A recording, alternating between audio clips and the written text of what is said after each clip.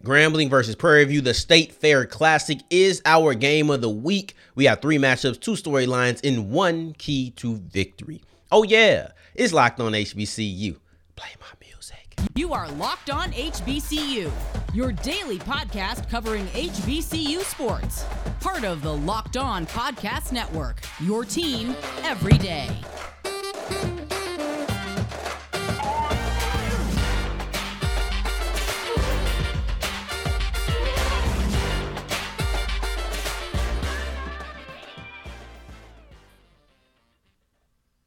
What's going on, family? Welcome back to another episode of the Locked On HBCU podcast, your number 1 daily one-stop shop for everything HBCU athletics, Monday through Friday, part of the Locked On Podcast Network, your team every day. And I, of course, am Darian Gray, aka the Mouth of the South, Texas Southern alum and former TSU Herald Sports editor. Thank you for going on this journey with me, making Locked On HBCU your first listen of the day every day. And remember, just because the mic cuts off does not mean that it's time for the journey to be over. It just means it's time to follow me on Twitter at South Exclusives. And today's episode is brought to you by Underdog. Sign up on UnderdogFantasy.com with the promo code Locked On and get your first deposit doubled up to $100. And this game of the week between Grambling and Prairie View was listener voted on. We'll probably do this occasionally. I thought I was going to do it more often, but as the season has been going on, I've realized that most weeks thus far through, I guess this is week 5 now. So through most weeks, I've actually had a game that I knew I wanted to be the game of the week. One of those where if you didn't pick it, I'd be like, man, come on, right? So I didn't want to have a situation where I was in here not giving the energy to the episode or to the game that I wanted on this Friday. But on weeks when I'm not sure, I have a couple of games that are kind of equal in my mind, which I did this week. I had 3. I put a poll up. The listeners voted the State Fair Classic. I even had somebody in the comments comment that it's the State Fair Classic. So here we are on Friday. What we're talking about, the State Fair Classic. And I would say that if I had to pick out of the 3, this was probably my game that I was the most excited to watch. Let's get into the first matchup, and one that I think is going to be extremely important specifically for the Grambling defense, and that is Lewis Matthews versus, and it's 2 players that I have him going against, Antoine Ahmad and then also Trayvon Conley. Now, I'll explain why this is kind of a 2v1 handicap, right? I've been watching more wrestling, so excuse me if some of my references pop out like this is WWE. However, this is kind of a 2v1 handicap, but I want to first explain why Matthews had to be the first matchup that I outlined in this game. And this comes from the high praise that Hugh Jackson gave him throughout the season. This is something that he said. I'll just give you a couple of bullet points of things that he said rather than reading the whole quote. But Jackson called Matthews one of the heroes over there on defense, a consistent playmaker. The one guy you look over there is playing at a high level and one of the guys we lean on. This is huge praise for Lewis Matthews. And when you hear words like that, the one guy playing at a high level, which I don't agree with, but it's still a statement that's made. I think there's another player who I'm highlighting here on the defense that I do believe is also played at a high level. But you look at him. One of our heroes? How can I not have Lewis Matthews as one of the key matchups here? I don't highlight players, so I don't do highlight players. Otherwise, he definitely would have been there.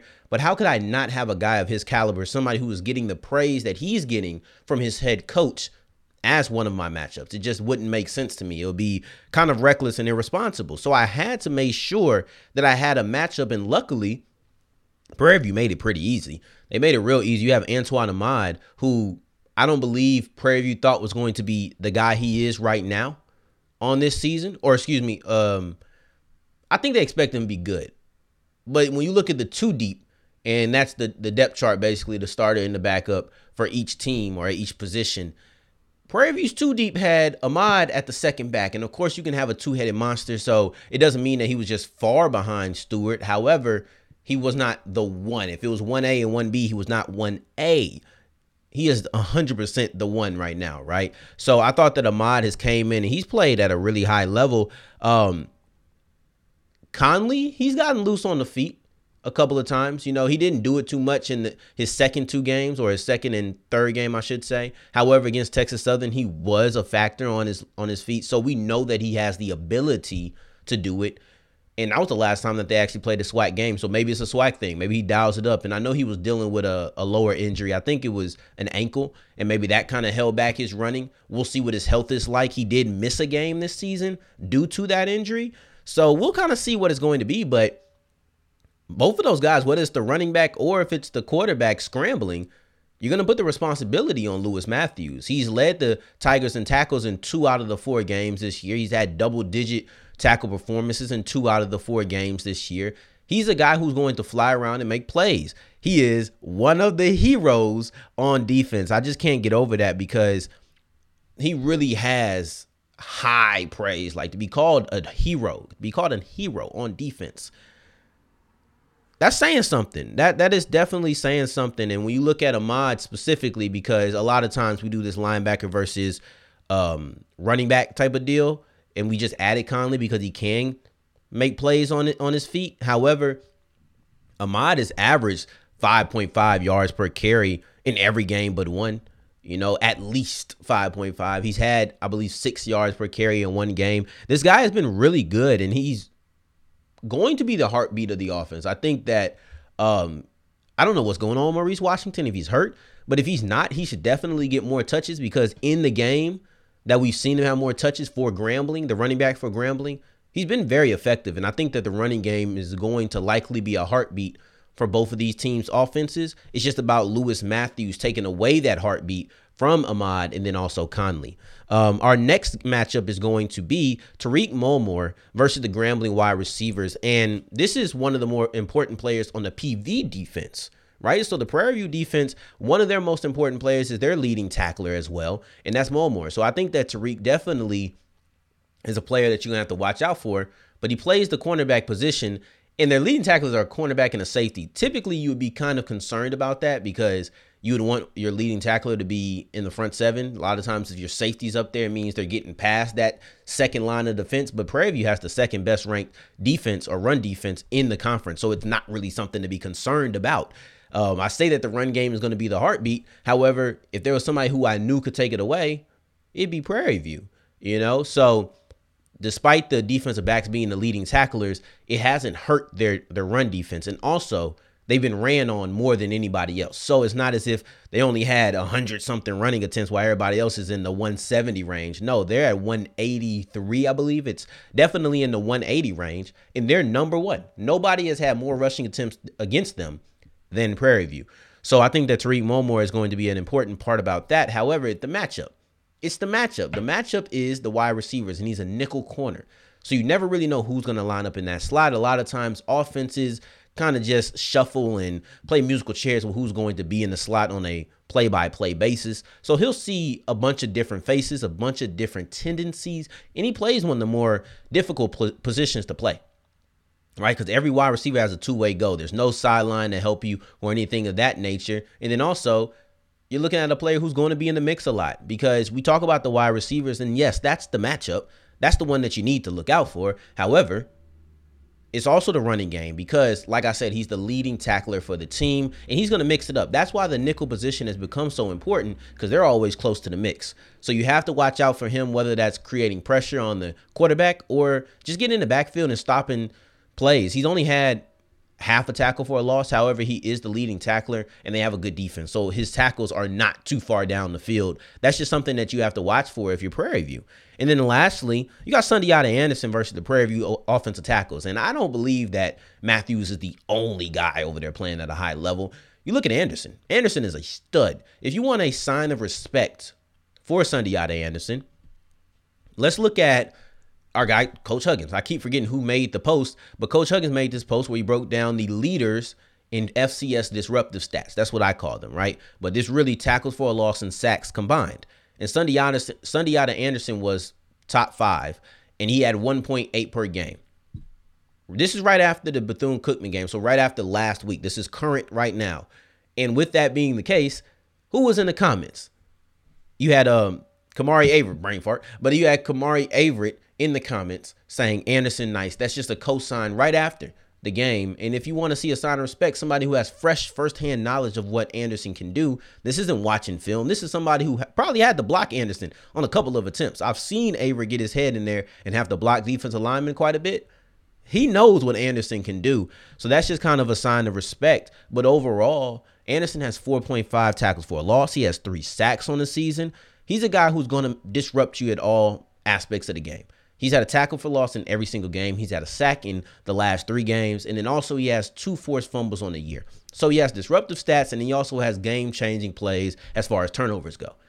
You can't say that Anderson isn't balling. So I appreciate the praise for Lewis Matthews. However, Sundiata Anderson is going to need some of that same love as well. Before I get into the 2 storylines going into this game, I would love to tell you about Underdog, because this is one thing you have to know about Underdog. It's all about being easy. The episode is brought to you by Underdog Fantasy, and they call themselves the easiest place to spice up your college football season, right? So we know that easy is something that they want. And if you want ease, it's less effort. It's easier on you. And who doesn't want it? Who doesn't want that? Like, just tell me that. If you don't want that, drop it in the comments. If you do not want easy, drop it there, right? So this is one thing that you have to know. It's all about the over-unders. If you want the quarterback to have more than 150 yards, boom, you can bet on that. The running back's going to have less than 75 yards, you can bet on that. Receiving, it's all about the over-unders throughout that year, and you just continue betting. You can have 2 to 5 options, and it's all on you. Super easy, no worrying about the game as a whole, just certain parts of the game. So just go ahead and go to Underdog and make your own picks the same way that I would. It's easy to play, and it's available in over 30 states. Pick 2 to 5 players across any team, and it's one of the easiest ways to play fantasy out there. Sign up with the promo code LOCKEDON, which is one word, and Underdog will double your first deposit up to $100. Deposit $100, get $100 back. You just go to UnderdogFantasy.com or to the Underdog Fantasy app. That's Underdog Fantasy, promo code LOCKEDON. Get in on the college football pick'em action.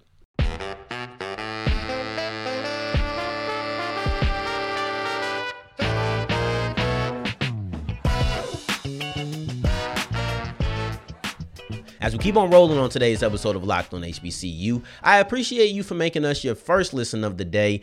Every single day, you're a real one for that. So thank you, thank you, thank you. Now, I want to get into a game that has a rich history. But the first storyline is that it's new coaches. This is a very, very rich history within this game. I went to the State Fair Classic, I think about 5 years ago. And the environment is ridiculous. Both of these teams have really strong Dallas alumni, and they travel well, right? So I've seen Grambling travel well. Prairie View was only an hour away from me at Texas Southern, so I don't know how well I count that or how much I should count that. But yeah, Grambling has always traveled well, and every time I go to this game, I've seen these two pack out the stadiums in a way that I don't see at every game I go to. So this is definitely going to be a game that has a lot of energy. I'll say that. A lot of energy involved in it. Is going to be an atmosphere that if you're able to be there, you should definitely be there. But here's the thing. Game been going on for 38 years. Prairie View has won the last 4 games. But how much can I really weigh everything that's happened before this year when you have new coaches in the old game? Bubba McDowell has never coached in this game as a head coach. Hugh Jackson ain't never coached in this game, period. This is his first year at Grambling.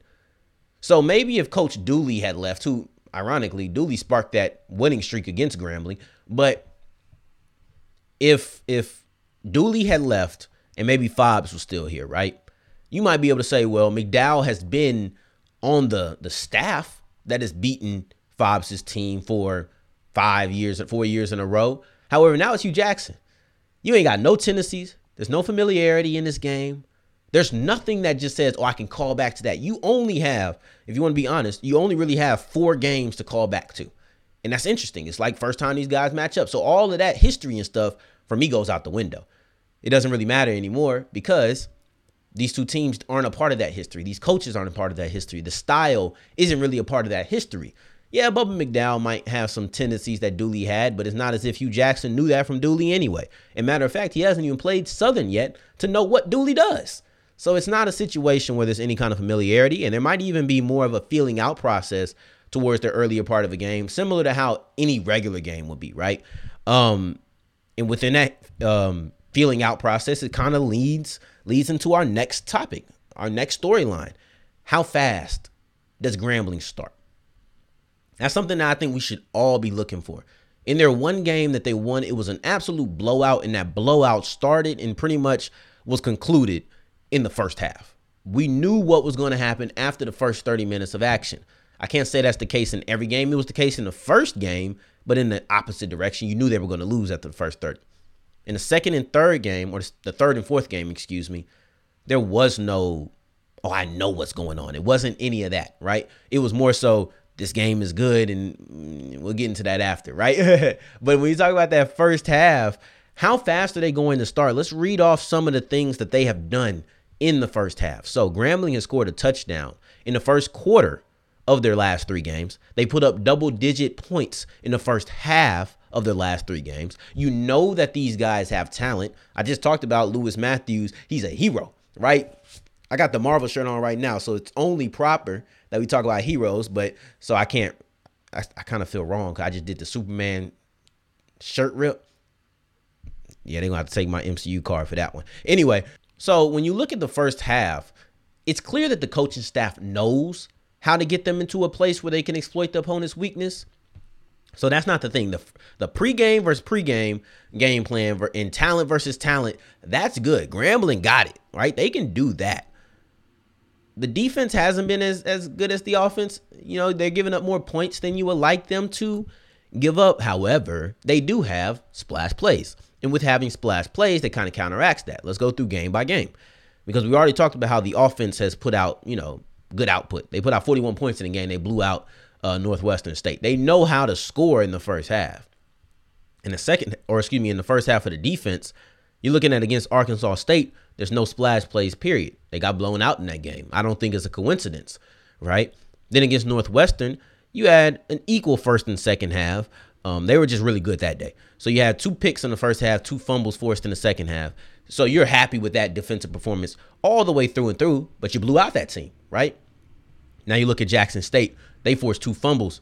This is talking about Grambling's defense. Forced 2 fumbles in the first half. You look at Bethune-Cookman. There was no turnovers on the day, but they were able to have a safety. So these are splash plays that you're seeing out of the defense going into the first half. But the key to victory is about what do you do in the second half, and we'll talk about that as we continue with Locked On HBCU.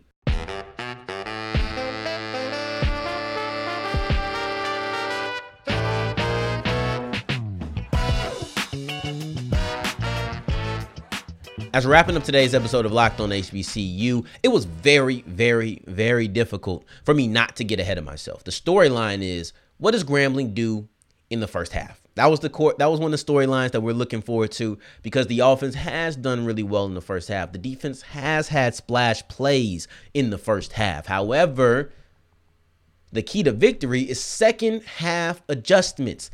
And it was hard for me to just continue talking about the first half without really kind of referencing some of the second half issues. But that's it. We talked about this with Grambling earlier in the week, and I was not sure at the time that this was going to be our game of the week. However, you heard it. We alluded to it when talking about Grambling having to earn the G back, right? That was on Tuesday's episode. If you want to go back and call to that, one of my more creative thumbnails, right? So I added a little something to a picture. I was proud of myself for that one. But here, let's get into Hugh Jackson's comments because remember, we talked about this on Tuesday, which means it was after the latest game versus Bethune-Cookman. This is Hugh Jackson's comments before the game versus Bethune-Cookman. My biggest takeaway is that we can play with a lot of people, but can we finish? That's the question. The first half looked like a really good football game. The second half was totally different. I have to find out why that is. In the second half of 3 games, we've been different. My charge as a head coach is to find an answer, and I will. But I think our team will compete. We will have to understand that the second half is more important than the first half. Once we get that, I think we'll be fine. These comments were made, you hear him saying, of 3 games, right? These comments were made before the second half of the Bethune-Cookman game, in which you still struggled. So you address it as an issue, you strip the G off the helmet, and you still have these same problems. So it's one of those things where, and And I'm not blasting for stripping the G off the helmet. It is what it is. However, you thought that was going to be a motivational tool that was going to get them together probably right away, but it wasn't. So now it's back to the drawing board. We have to find a new thing to fix this. And I think a lot of times you're going to have to point the finger to the coaching staff. I think the lack of second half adjustments in every single game, you're going to have to point it to the coaches, because yeah, the talent is out there, but you can play with them. It's like I said, I know we got the talent. However, when it comes to making adjustments, they're adjusting to you better than you're adjusting to them. If that continues, you're not going to win many games, right? So you have an issue that is clearly identified. And if you really want to dig deeper into it, it's every single quarter.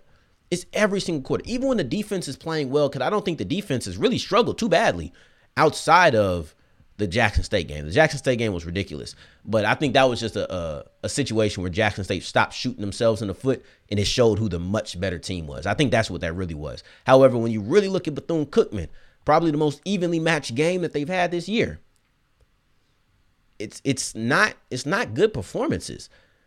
But overall, the defense, they've been outscored in every third and fourth quarter. I'll put it like that. They've been outscored in every third and fourth quarter, and every time it hasn't been because the defense has allowed a lot of points. They've been outscored 7-0 before. So, but every third and fourth quarter they have lost. Not one or the other, not totality. Every individual third quarter and every individual fourth quarter, Grambling has been outscored, and that's just unacceptable. They haven't been blown out in the first half of any game except for Arkansas State. That happened. But overall, they've won either the first or the second quarter in every other game. They've outscored the team. They haven't outscored the team in both quarters in every game. They lost the first half technically against Jackson State, but overall, they've been effective in the first or second quarter of every single game. You can't really say it's bad game plan in the start. I don't think you can really point out that it's bad talent unless everybody's just slow starters. It has to point the fingers to the coaches. And then when it comes to the quarterback, or when it comes to Prairie View, getting after the quarterback is the key to victory. And it's easier said than done because Grambling State has not allowed many sacks this year. Prairie View has been pretty good at getting after the quarterback, though. We talked about Sundiana Anderson on the Grambling side. There's no one guy for Prairie View, but they have gotten to the quarterback pretty well. They got after Demetrius Davis 4 times and also sacked Miles Crawley 1 time. So that's 5 total sacks versus Alabama State. You're looking at a coach or a team who knows how to get after the quarterback, a coach who knows how to get them after the quarterback. He was a defensive backs coach, so he knows how to get lockdown coverage. This is a situation where if Hawkins uses his legs in the same way that he did against Bethune-Cookman, you're going to have to make sure that you rush more disciplinedly. But overall, that's the key. He's giving you 2 interceptions in each of the last 2 games.